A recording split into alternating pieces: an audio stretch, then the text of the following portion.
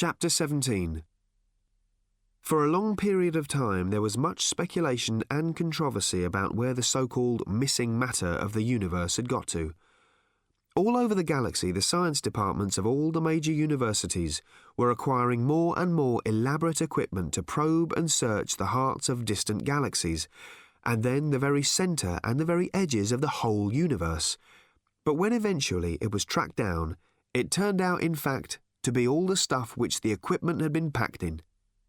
There was quite a large quantity of missing matter in the box, little soft, round white pellets of missing matter, which Random discarded for future generations of physicists to track down and discover all over again once the findings of the current generation of physicists had been lost and forgotten about.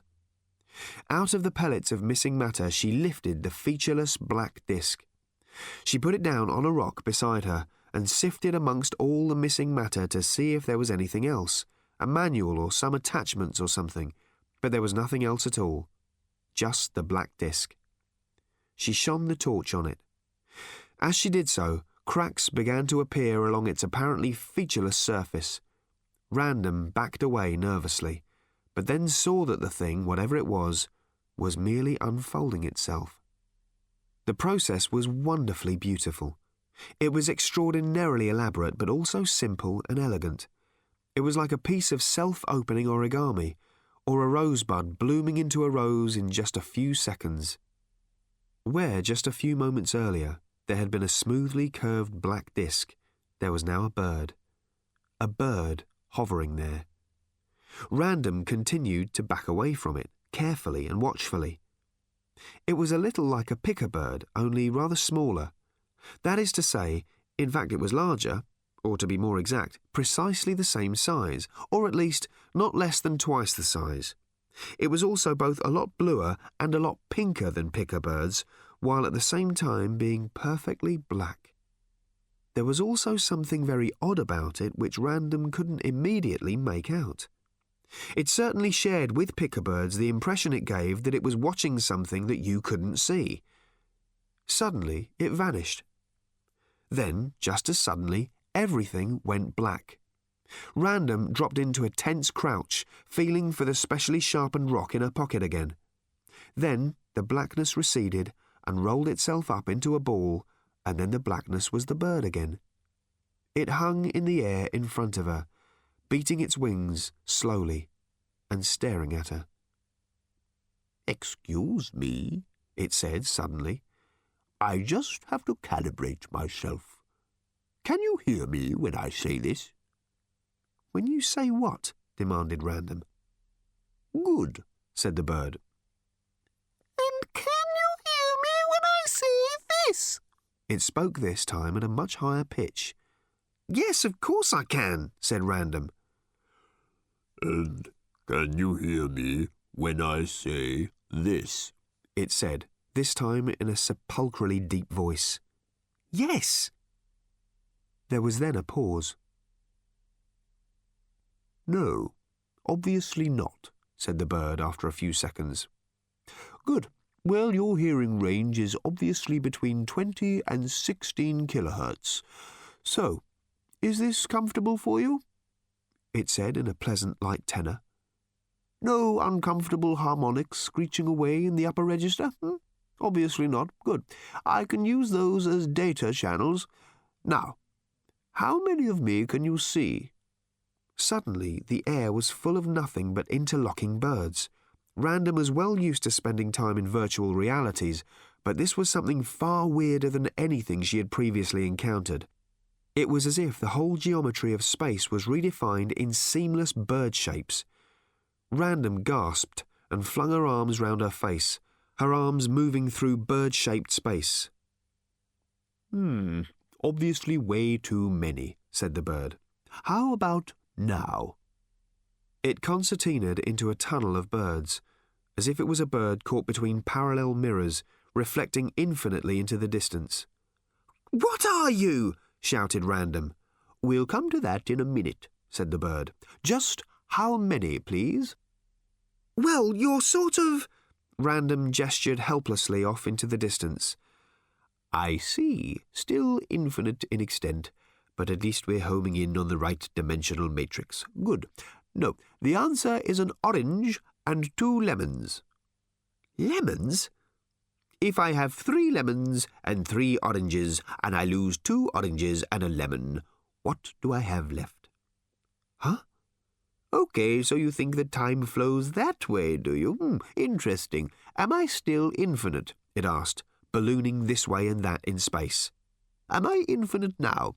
How yellow am I?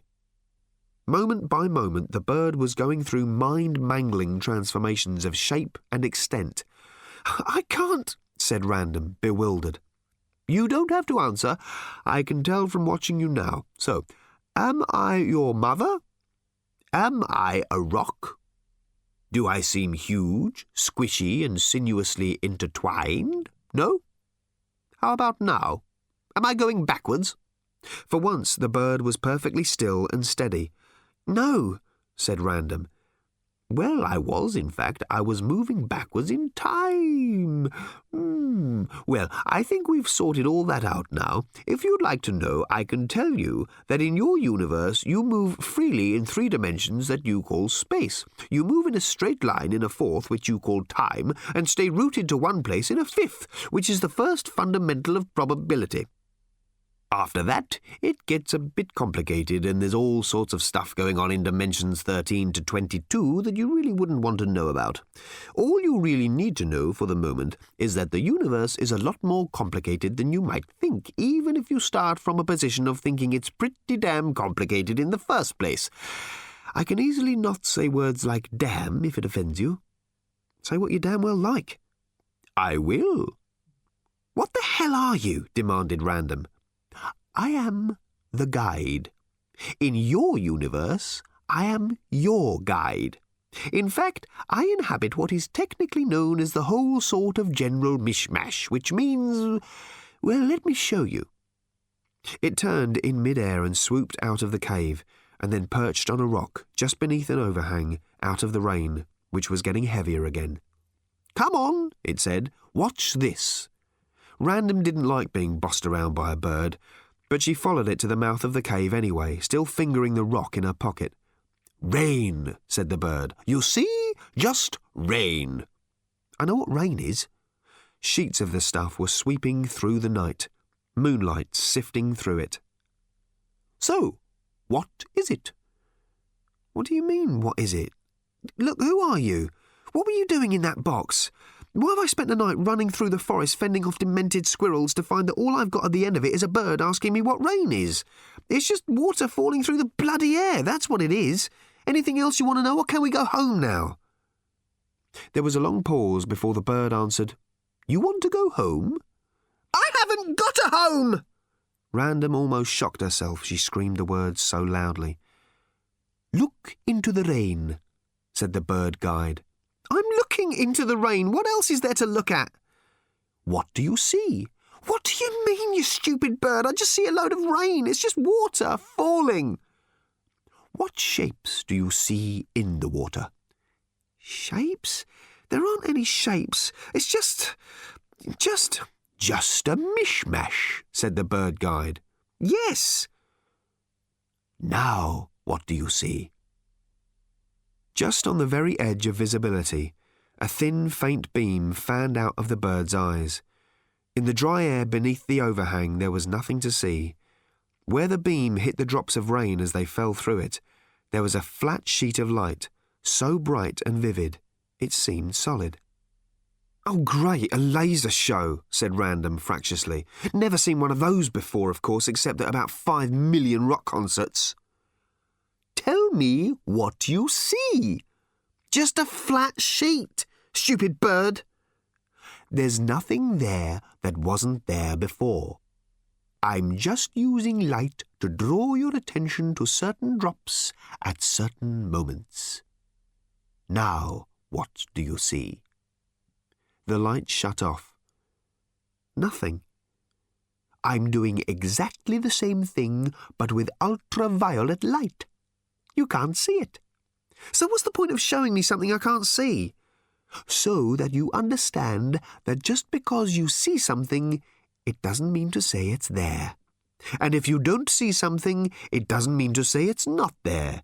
It's only what your senses bring to your attention.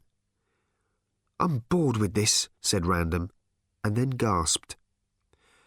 Hanging in the rain was a giant and very vivid three-dimensional image of her father, looking startled about something. About 2 miles away behind Random, her father, struggling his way through the woods, suddenly stopped.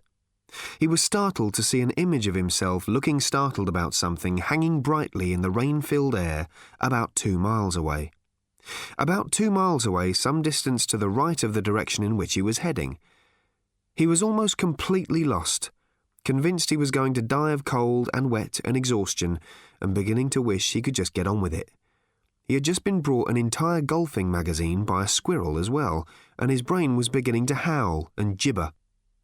Seeing a huge bright image of himself light up in the sky told him that, on balance, he was probably right to howl and gibber, but probably wrong as far as the direction he was heading was concerned. Taking a deep breath, he turned and headed off towards the inexplicable light show. "OK, so what's that supposed to prove?" demanded Random.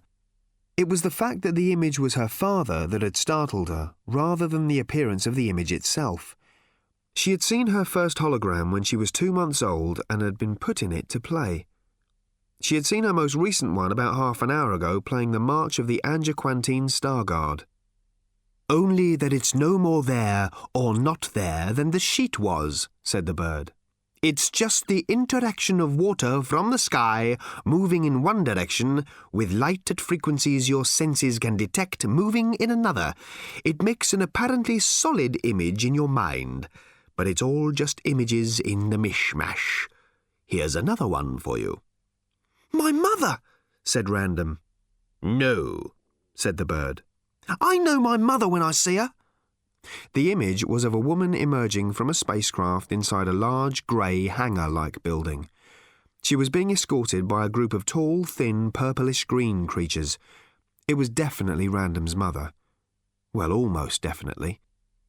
Trillian wouldn't have been walking quite so uncertainly in low gravity, or looking around her at a boring old life support environment with quite such a disbelieving look on her face, or carrying such a quaint old camera.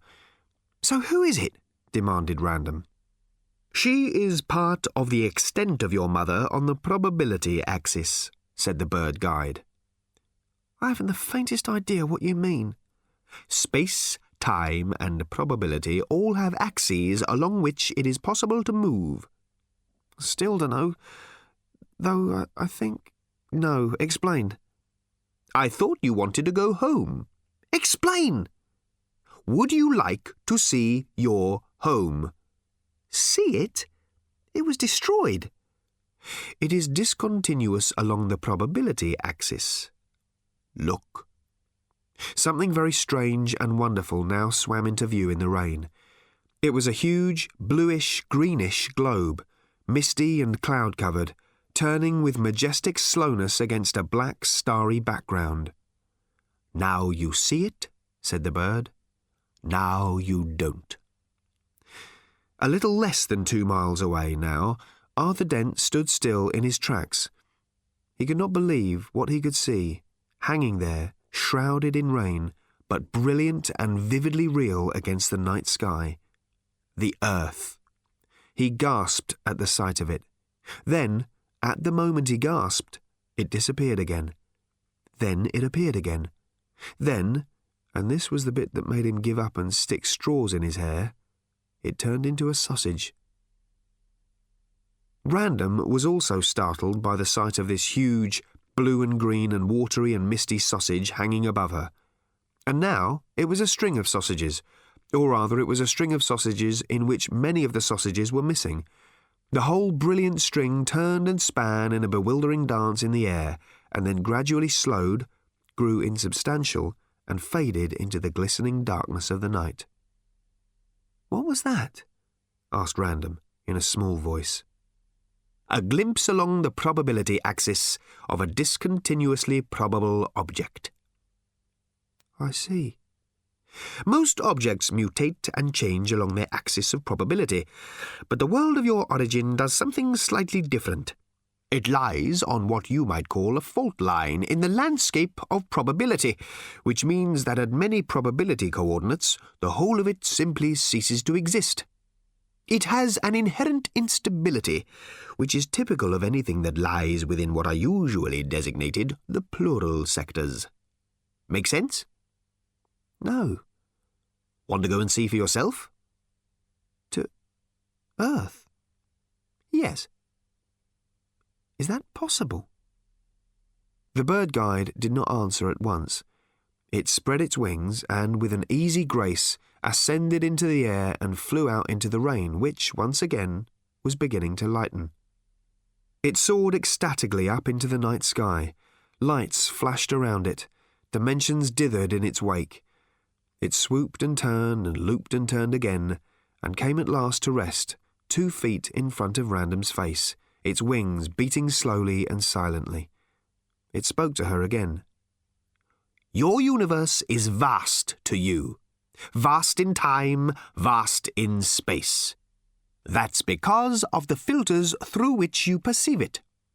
But I was built with no filters at all, which means I perceive the mishmash, which contains all possible universes, but which has itself no size at all. For me, anything is possible. I am omniscient and omnipotent, extremely vain, and what is more, I come in a handy self-carrying package. You have to work out how much of the above is true. A slow smile spread over Random's face. You bloody little thing, you've been winding me up. As I said, anything is possible. Random laughed. Okay, she said. Let's try and go to Earth. Let's go to Earth at some point on its, probability axis? Yes, where it hasn't been blown up. Okay, so you're the guide. How do we get a lift? Reverse engineering. What? Reverse engineering. To me, the flow of time is irrelevant. You decide what you want. I then merely make sure that it has already happened. You're joking. Anything is possible. Random frowned. You are joking, aren't you? Let me put it another way, said the bird. Reverse engineering enables us to shortcut all the business of waiting for one of the horribly few spaceships that passes through your galactic sector every year or so to make up its mind about whether or not it feels like giving you a lift. You want a lift? A ship arrives and gives you one. The pilot may think he has any one of a million reasons why he has decided to stop and pick you up. The real reason is that I have determined that he will. This is you being extremely vain, isn't it, little bird? The bird was silent. Okay, said Random. I want a ship to take me to Earth. Will this one do? It was so silent that Random had not noticed the descending spaceship until it was nearly on top of her. Arthur had noticed it. He was a mile away now and closing. Just after the illuminated sausage display had drawn to its conclusion, he had noticed the faint glimmerings of further lights coming down out of the clouds and had, to begin with, assumed it to be another piece of flashy sonne-lumiere. It took a moment or so for it to dawn on him that it was an actual spaceship, and a moment or two longer for him to realise that it was dropping directly down to where he assumed his daughter to be. That was when, rain or no rain, leg injury or no leg injury, darkness or no darkness, he suddenly started really to run. He fell almost immediately, slid and hurt his knee quite badly on a rock. He slithered back up to his feet and tried again. He had a horrible cold feeling that he was about to lose Random forever. Limping and cursing, he ran. He didn't know what it was that had been in the box, but the name on it had been Ford Prefect, and that was the name he cursed as he ran. The ship was one of the sexiest and most beautiful ones that Random had ever seen. It was astounding. Silver, sleek, ineffable. If she didn't know better, she would have said it was an RW6. As it settled silently beside her, she realised that it actually was an RW6, and she could scarcely breathe for excitement. An RW6 was the sort of thing you only saw in the sort of magazines that were designed to provoke civil unrest. She was also extremely nervous. The manner and timing of its arrival was deeply unsettling. Either it was the most bizarre coincidence or something very peculiar and worrying was going on. She waited a little tensely for the ship's hatch to open. Her guide, she thought of it as hers now, was hovering lightly over her right shoulder, its wings barely fluttering. The hatch opened. Just a little dim light escaped. A moment or two passed and a figure emerged. He stood still for a moment or so, obviously trying to accustom his eyes to the darkness. Then he caught sight of Random standing there and seemed a little surprised. He started to walk towards her. Then suddenly he shouted in surprise and started to run at her. Random was not a good person to take a run at on a dark night when she was feeling a little strung out. She had unconsciously been fingering the rock in her pocket from the moment she saw the craft coming down. Still running, slithering, hurtling, bumping into trees, Arthur saw at last that he was too late. The ship had only been on the ground for about 3 minutes, and now, silently, gracefully, it was rising up above the trees again, turning smoothly in the fine speckle of rain to which the storm had now abated, climbing, climbing, tipping up its nose and suddenly, effortlessly, hurtling up through the clouds. Gone. Random was in it. It was impossible for Arthur to know this, but he just went ahead and knew it anyway. She was gone. He had had his stint at being a parent, and could scarcely believe how badly he had done at it. He tried to continue running, but his feet were dragging, his knee was hurting like fury, and he knew that he was too late. He could not conceive that he could feel more wretched and awful than this. But he was wrong. He limped his way at last to the cave where Random had sheltered and opened the box. The ground bore the indentations of the spacecraft that had landed there only minutes before, but of Random there was no sign. He wandered disconsolately into the cave, found the empty box and piles of missing matter pellets strewn around the place. He felt a little cross about that. He'd tried to teach her about cleaning up after herself. Feeling a bit cross with her about something like that helped him feel less desolate about her leaving. He knew he had no means of finding her. His foot knocked against something unexpected. He bent down to pick it up and was thoroughly surprised to discover what it was. It was his old Hitchhiker's Guide to the Galaxy. How did that come to be in the cave? He had never returned to collect it from the scene of the crash. He had not wanted to revisit the crash, and he had not wanted the guide again. He had reckoned he was here on Lamwella, making sandwiches for good. How did it come to be in the cave? It was active. The words on the cover flashed "Don't panic" at him. He went out of the cave again into the dim and damp moonlight. He sat on a rock to have a look through the old guide, and then discovered it wasn't a rock. It was a person. Chapter 18. Arthur leapt to his feet with a start of fear. It would be hard to say which he was more frightened of, that he might have hurt the person he had inadvertently sat on, or that the person he had inadvertently sat on would hurt him back. There seemed, on inspection, to be little immediate cause for alarm on the second count. Whoever it was he had sat on was unconscious. That would probably go a great deal of the way towards explaining what he was doing lying there. He seemed to be breathing okay, though. Arthur felt his pulse. That was okay as well. He was lying on his side, half curled up. It was so long ago and far away when Arthur had last done first aid that he really couldn't remember what it was he was supposed to do. The first thing he was supposed to do, he remembered, was to have a first aid kit about his person. Damn. Should he roll him onto his back or not? Suppose he had any broken bones? Suppose he swallowed his tongue? Suppose he sued him? Who, apart from anything else, was he? At that moment the unconscious man groaned loudly and rolled himself over. Arthur wondered if he should... He looked at him. He looked at him again. He looked at him again just to make absolutely sure. Despite the fact that he had been thinking he was feeling about as low as he possibly could, he experienced a terrible sinking feeling. The figure groaned again and slowly opened his eyes. It took him a while to focus. Then he blinked and stiffened. "You!" said Ford Prefect. "You!" said Arthur Dent. Ford groaned again. "What do you need to have explained this time?" he said, and closed his eyes in some kind of despair. 5 minutes later, he was sitting up and rubbing the side of his head, where he had quite a large swelling. "Who the hell was that woman?" he said. "Why are we surrounded by squirrels, and what do they want?" "I've been pestered by squirrels all night," said Arthur. "They keep on trying to give me magazines and stuff." Ford frowned. "Really?" he said. "And bits of rag?" Ford thought. "Oh," he said. "Is this near where your ship crashed?" "Yes," said Arthur. He said it a little tightly.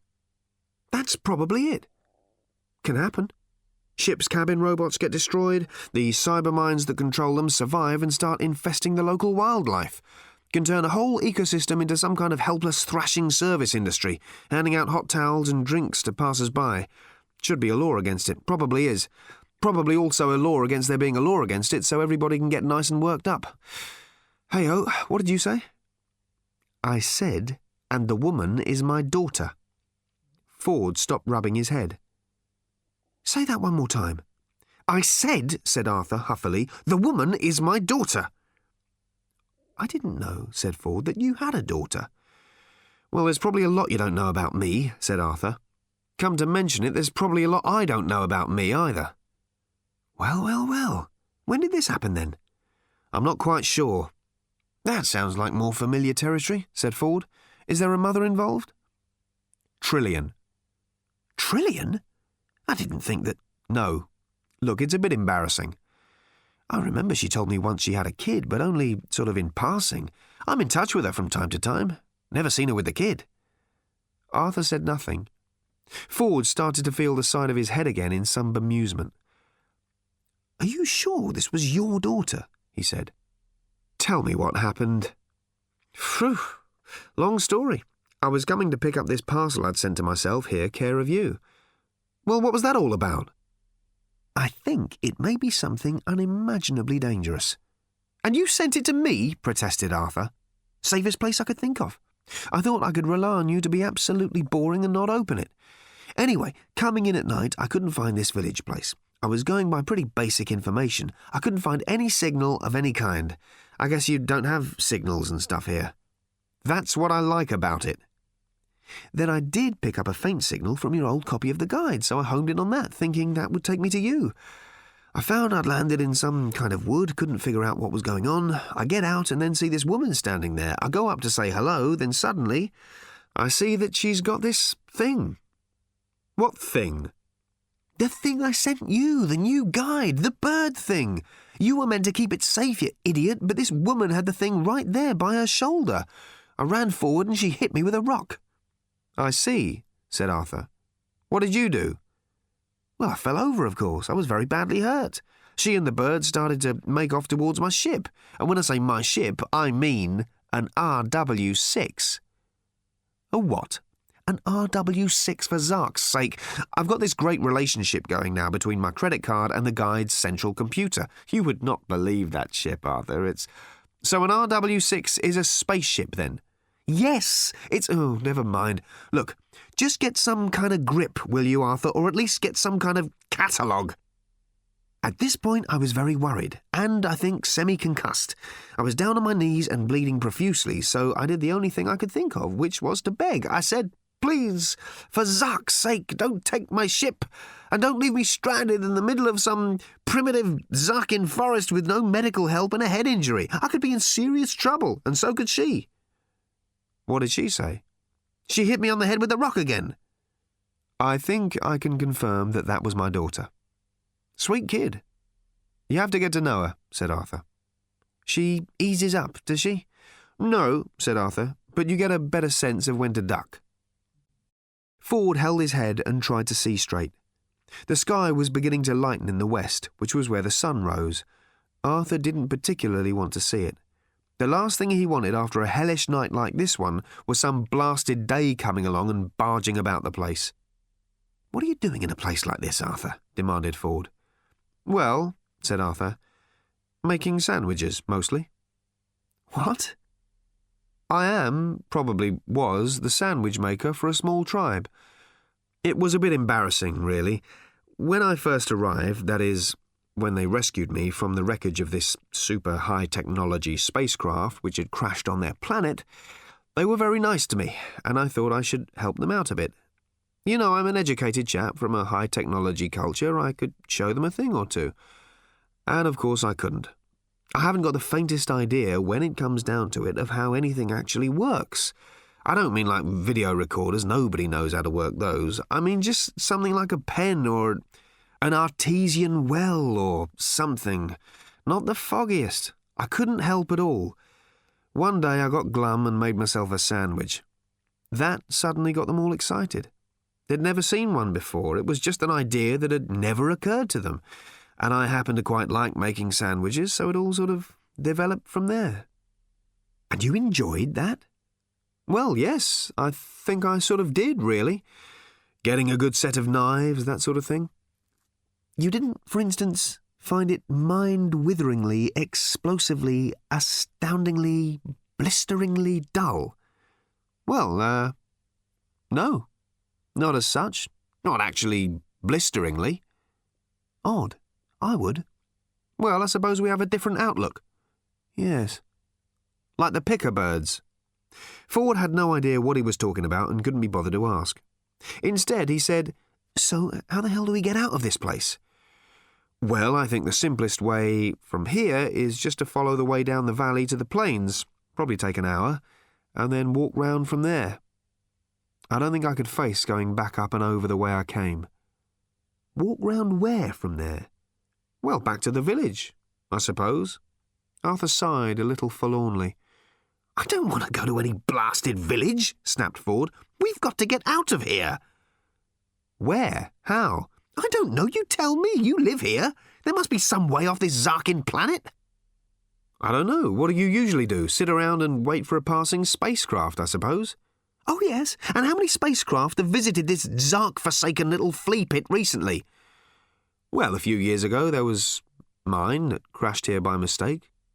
Then there was, Trillion, then the parcel delivery, and now you, and—" "Yes, but apart from the usual suspects." "Well, I think pretty much none, so far as I know. Pretty quiet round here." As if deliberately to prove him wrong, there was a long, low, distant roll of thunder. Ford leapt to his feet fretfully and started pacing backwards and forwards in the feeble, painful light of the early dawn, which lay streaked against the sky as if someone had dragged a piece of liver across it. "You don't understand how important this is," he said. "What? You mean my daughter out there all alone in the galaxy? You think I don't—" "Can we feel sorry for the galaxy later?" said Ford. "This is very, very serious indeed. The guide has been taken over. It's been bought out." Arthur leapt up. "Oh, very serious," he shouted. "Please fill me in straight away on some corporate publishing politics. I can't tell you how much it's been on my mind of late." "You don't understand. There's a whole new guide." "Oh!" shouted Arthur again. "Oh! I'm incoherent with excitement. I can hardly wait for it to come out to find out which are the most exciting spaceports to get bored hanging about in some globular cluster I've never heard of. Please, can we rush to a store that's got it right this very instant?" Ford narrowed his eyes. "This is that thing you call sarcasm, isn't it?" "Do you know," bellowed Arthur, "I think it is. I really think it might just be a crazy little thing called sarcasm, seeping in at the edges of my manner of speech. Ford, I have had a fucking bad night. Will you please try and take that into account while you consider what fascinating bits of badger sputumly inconsequential trivia to assail me with next?" "Try to rest," said Ford. "I need to think." "Why do you need to think? Can't we just sit and go bum-dum-dum-dum-dum-dum-dum with our lips for a bit? Couldn't we just dribble gently and loll a little bit to the left for a few minutes? I can't stand it, Ford. I can't stand all this thinking and trying to work things out anymore. You may think that I am just standing here barking. Hadn't occurred to me, in fact. But I mean it. What is the point?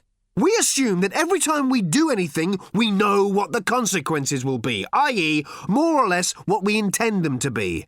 This is not only not always correct, it is wildly, crazily, stupidly, cross-eyed, blithering, insectly wrong. Which is exactly my point. Thank you, said Arthur, sitting down again. What? Temporal reverse engineering. Arthur put his head in his hands and shook it gently from side to side. Is there any humane way, he moaned, in which I can prevent you from telling me what temporary reverse bloody what's-it-ing is? No, said Ford, because your daughter is caught up in the middle of it, and it is deadly, deadly serious. Thunder rolled in the pause. All right, said Arthur. Tell me. I leapt out of a high-rise office window. This cheered Arthur up. Oh, he said. Why don't you do it again? I did. Said Arthur, disappointed. Obviously no good came of it. The first time I managed to save myself by the most astonishing and, I say this in all modesty, fabulous piece of ingenious quick thinking, agility, fancy footwork and self-sacrifice. What was the self-sacrifice? I jettisoned half of a much-loved and I think irreplaceable pair of shoes. Why was that self-sacrifice? Because they were mine, said Ford crossly. I think we have different value systems. Well, mine's better. That's according to your... Oh, never mind. So, having saved yourself very cleverly once, you very sensibly went and jumped again. Please don't tell me why. Just tell me what happened if you must. I fell straight into the open cockpit of a passing jet-down car whose pilot had just accidentally pushed the eject button when he meant only to change tracks on the stereo. Now, even I couldn't think that that was particularly clever of me. Oh, I don't know, said Arthur wearily. I expect you probably sneaked into his jet car the previous night and set the pilot's least favourite track to play or something. No, I didn't, said Ford. Just checking. No, oddly enough, somebody else did, and this is the nub. You could trace the chain and branches of crucial events and coincidences back and back. Turned out the new guide had done it. That bird. What bird? You haven't seen it? No. Oh, it's a lethal little thing. Looks pretty, talks big, collapses waveforms selectively at will.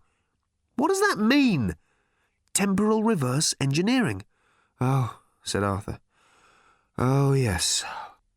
The question is, who is it really doing it for? I've actually got a sandwich in my pocket, said Arthur, delving. Would you like a bit? Yeah, OK. It's a bit squished and sodden, I'm afraid. Never mind. They munched for a bit. It's quite good, in fact, said Ford.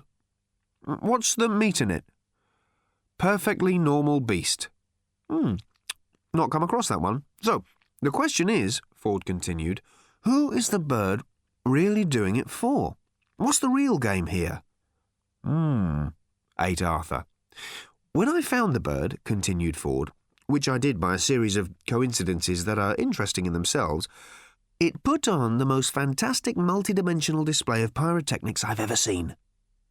It then said that it would put its services at my disposal in my universe. I said thanks, but no thanks. It said that it would anyway, whether I liked it or not. I said just try it, and it said it would, and indeed, already had done. I said we'd see about that, and it said that we would.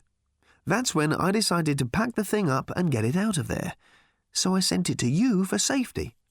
Oh yes, whose? Never you mind. Then, what with one thing and another, I thought it prudent to jump out of the window again, being fresh out of other options at the time. Luckily for me, the jet car was there, otherwise I would have had to fall back on ingenious quick thinking, agility, maybe another shoe, or, failing all else, the ground. But it meant that, whether I liked it or not, the guide was, well, working for me. And that was deeply worrying. Why? Because if you've got the guide, you think that you are the one it's working for. Everything went swimmingly smoothly for me from then on, up to the very moment that I come up against the totty with the rock, then bang, I'm history. I'm out of the loop. Are you referring to my daughter? As politely as I can. She's the next one in the chain who will think that everything is going fabulously for her. She can beat whoever she likes around the head with bits of the landscape. Everything will just swim for her until she's done whatever she's supposed to do, and then it will be all up for her too. It's reverse temporal engineering, and clearly nobody understood what was being unleashed. Like me, for instance. What? Oh, wake up, Arthur. Look, let me try it again. The new guide came out of the research labs.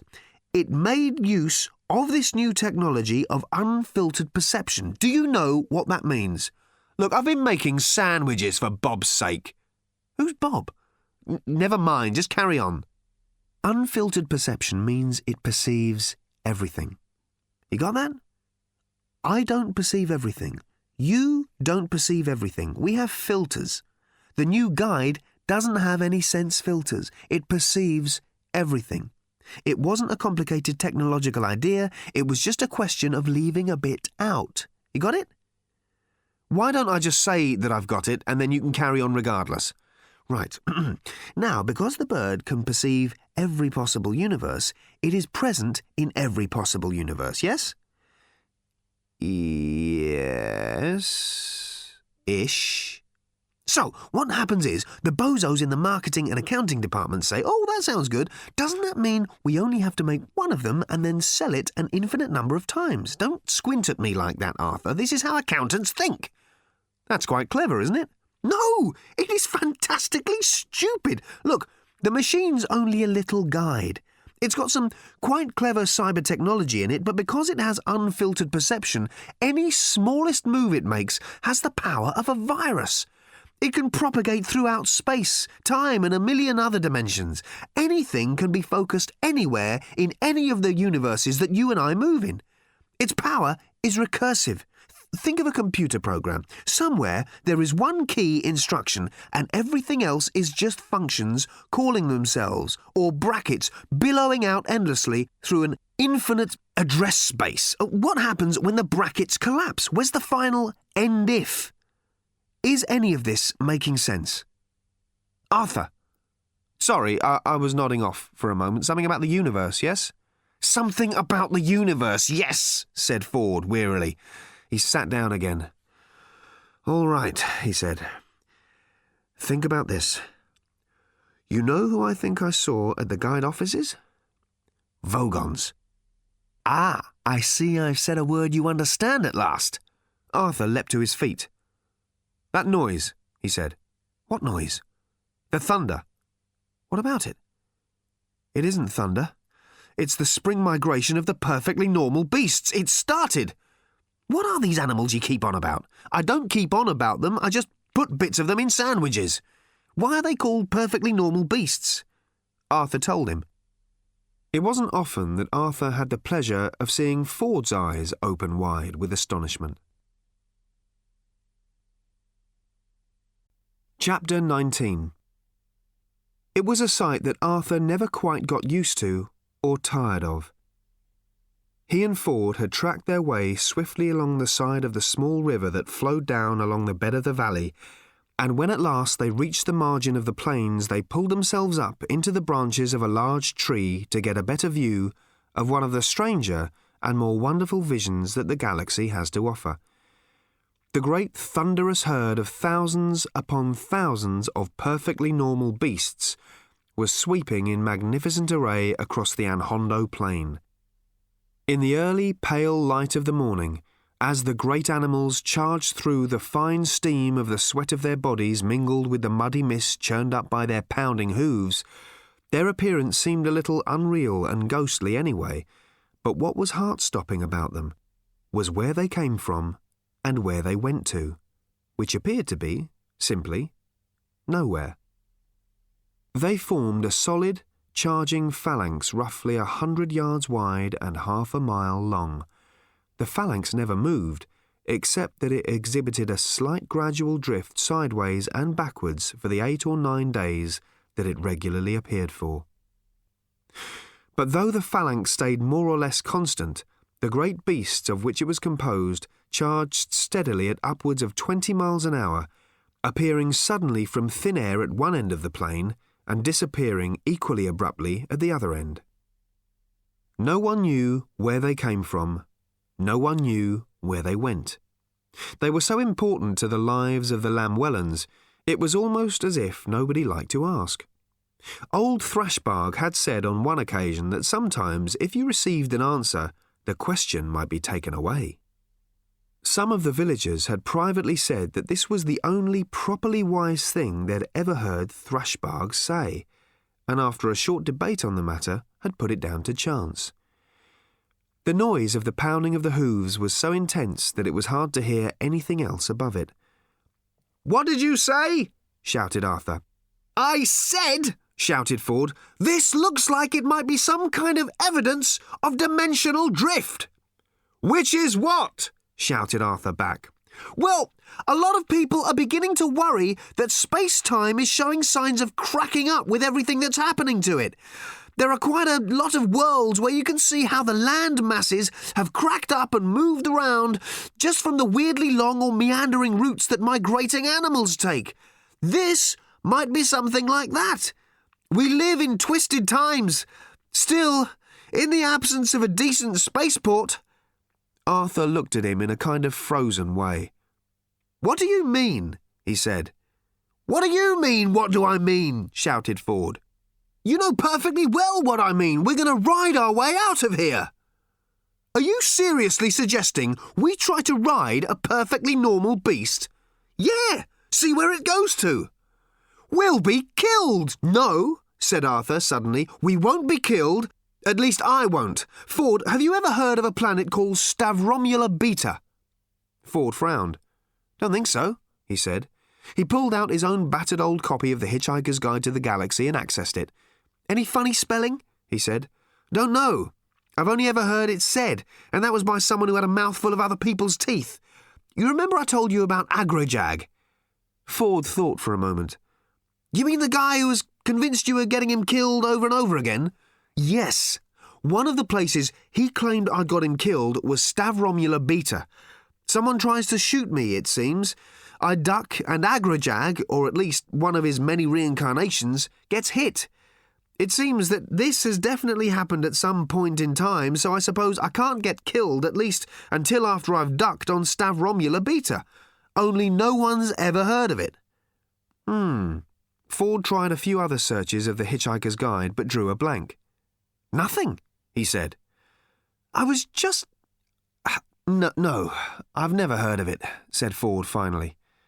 He wondered why it was ringing a very, very faint bell, though. "OK," said Arthur. "I've seen the way the Lamwellan hunters trap perfectly normal beasts. If you spear one in the herd, it just gets trampled, so they have to lure them out one at a time for the kill. It's very like the way a matador works, with a brightly coloured cape. You get one to charge at you and then step aside and execute a rather elegant swing through with the cape. Have you got anything like a brightly coloured cape about you?" "This do?" said Ford, handing him his towel. Chapter 20. Leaping onto the back of a 1.5-ton perfectly normal beast migrating through your world at a thundering 30 miles an hour is not as easy as it might at first seem. Certainly it is not as easy as the Lamwellan hunters made it seem, and Arthur Dent was prepared to discover that this might turn out to be the difficult bit. What he hadn't been prepared to discover, however, was how difficult it was even getting to the difficult bit. It was the bit that was supposed to be the easy bit which turned out to be practically impossible. They couldn't even catch the attention of a single animal. The perfectly normal beasts were so intent on working up a good thunder with their hooves, heads down, shoulders forward, back legs pounding the ground into porridge, that it would have taken something not merely startling, but actually geological to disturb them. The sheer amount of thundering and pounding was, in the end, more than Arthur and Ford could deal with. After they had spent nearly 2 hours prancing about doing increasingly foolish things with a medium-sized floral pattern bath towel, they had not managed to get even one of the great beasts thundering and pounding past them to do so much as glance casually in their direction. They were within 3 feet of the horizontal avalanche of sweating bodies. To have been much nearer would have been to risk instant death, chronologic or no chronologic. Arthur had seen what remained of any perfectly normal beast which, as the result of a clumsy misthrow by a young and inexperienced Lamwellan hunter, got speared while still thundering and pounding with the herd. One stumble was all it took. No prior appointment with death on Stavromula Beta, wherever the hell Stavromula Beta was, would save you or anybody else from the thunderous, mangling pounding of those hooves. At last, Arthur and Ford staggered back. They sat down, exhausted and defeated, and started to criticise each other's technique with the towel. "You've got to flick it more," complained Ford. "You need more follow-through from the elbow if you're going to get those blasted creatures to notice anything at all." "Follow-through?" protested Arthur. "You need more suppleness in the wrist." "You need more after-flourish," countered Ford. "You need a bigger towel." "You need," said another voice, "a pick-a-bird." "You what?" The voice had come from behind them. They turned, and there, standing behind them in the early morning sun, was old Thrashbarg. "To attract the attention of a perfectly normal beast," he said as he walked forward towards them, "you need a pick-a-bird. Like this." From under the rough, cassocky robe-like thing he wore, he drew a small pick-a-bird. It sat restlessly on old Thrashbarg's hand and peered intently at Bob-knows-what darting around about 3 feet 6 inches in front of it. Ford instantly went into the sort of alert crouch he liked to do when he wasn't quite sure what was going on or what he ought to do about it. He waved his arms around very slowly in what he hoped was an ominous manner. "Who is this?" he hissed. "It's just old Thrashbarg," said Arthur quietly, "and I wouldn't bother with all the fancy movements. He's just as experienced a bluffer as you are. You could end up dancing around each other all day." "The bird!" hissed Ford again. "What's the bird?" "It's just a bird," said Arthur impatiently. "It's like any other bird. It lays eggs and goes ark at things you can't see, or car, or writ, or something." "Have you seen one lay eggs?" said Ford suspiciously. "For heaven's sake, of course I have," said Arthur, "and I've eaten hundreds of them. Make rather a good omelette. The secret is little cubes of cold butter and then whipping it lightly with—" "I don't want a zarking recipe," said Ford. "I just want to be sure it's a real bird and not some kind of multi-dimensional cyber nightmare." He slowly stood up from his crouched position and started to brush himself down. He was still watching the bird, though. "So," said old Thrashbarg to Arthur, "is it written that Bob shall once more take back unto himself the benediction of his once-given sandwich-maker?" Ford almost went back into his crouch. "It's all right," muttered Arthur. "He always talks like that." Aloud, he said, "Ah, venerable Thrashbarg, yes, I'm afraid I think I'm going to have to be popping off now. But young Drimple, my apprentice, will be a fine sandwich-maker in my stead. He has the aptitude, a deep love of sandwiches, and the skills he has acquired so far, though rudimentary as yet, will in time mature and, well, I think he'll work out okay, is what I'm trying to say." Old Thrashbarg regarded him gravely. His old grey eyes moved sadly. He held his arms aloft, one still carrying a bobbing pick-a-bird, the other his staff. "O sandwich maker from Bob," he pronounced. He paused, furrowed his brow, and sighed as he closed his eyes in pious contemplation. "Life," he said, "will be a very great deal less weird without you." Arthur was stunned. "Do you know," he said, "I think that's the nicest thing anybody's ever said to me." "Can we get on, please?" said Ford. Something was already happening. The presence of the pick-a-bird at the end of Thrashbarg's outstretched arm was sending tremors of interest through the thundering herd. The odd head flicked momentarily in their direction. Arthur began to remember some of the perfectly normal beast hunts he had witnessed. He recalled that as well as the hunter matadors brandishing their capes, there were always others standing behind them holding pick-a-birds. He had always assumed that, like him, they had just come along to watch. Old Thrashbarg moved forward, a little closer to the rolling herd. Some of the beasts were now tossing their heads back with interest at the sight of the pick-a-bird. Old Thrashbarg's outstretched arms were trembling. Only the pick-a-bird itself seemed to show no interest in what was going on. A few anonymous molecules of air nowhere in particular engaged all of its perky attention. "Now!" exclaimed old Thrashbarg at last. "Now you may work them with the towel." Arthur advanced with Ford's towel, moving the way the hunter matadors did, with a kind of elegant strut that did not come at all naturally to him. But now he knew what to do, and that it was right. He brandished and flicked the towel a few times to be ready for the moment, and then he watched. Some distance away he spotted the beast he wanted. Head down, it was galloping towards him, right on the very edge of the herd. Old Thrashbarg twitched the bird. The beast looked up, tossed its head, and then, just as its head was coming down again, Arthur flourished the towel in the beast's line of sight. It tossed its head again in bemusement, and its eyes followed the movement of the towel. He had got the beast's attention. From that moment on, it seemed the most natural thing to coax and draw the animal towards him. Its head was up, cocked slightly to one side. It was slowing to a canter and then a trot. A few seconds later, the huge thing was standing there amongst them, snorting, panting, sweating, and sniffing excitedly at the picker bird, which appeared not to have noticed its arrival at all. With strange sort of sweeping movements of his arms, old Thrashbarg kept the picker bird in front of the beast, but always out of its reach and always downwards. With strange sort of sweeping movements of the towel, Arthur kept drawing the beast's attention this way and that, always downwards. "I don't think I've ever seen anything quite so stupid in my life," muttered Ford to himself. At last, the beast dropped, bemused but docile, to its knees.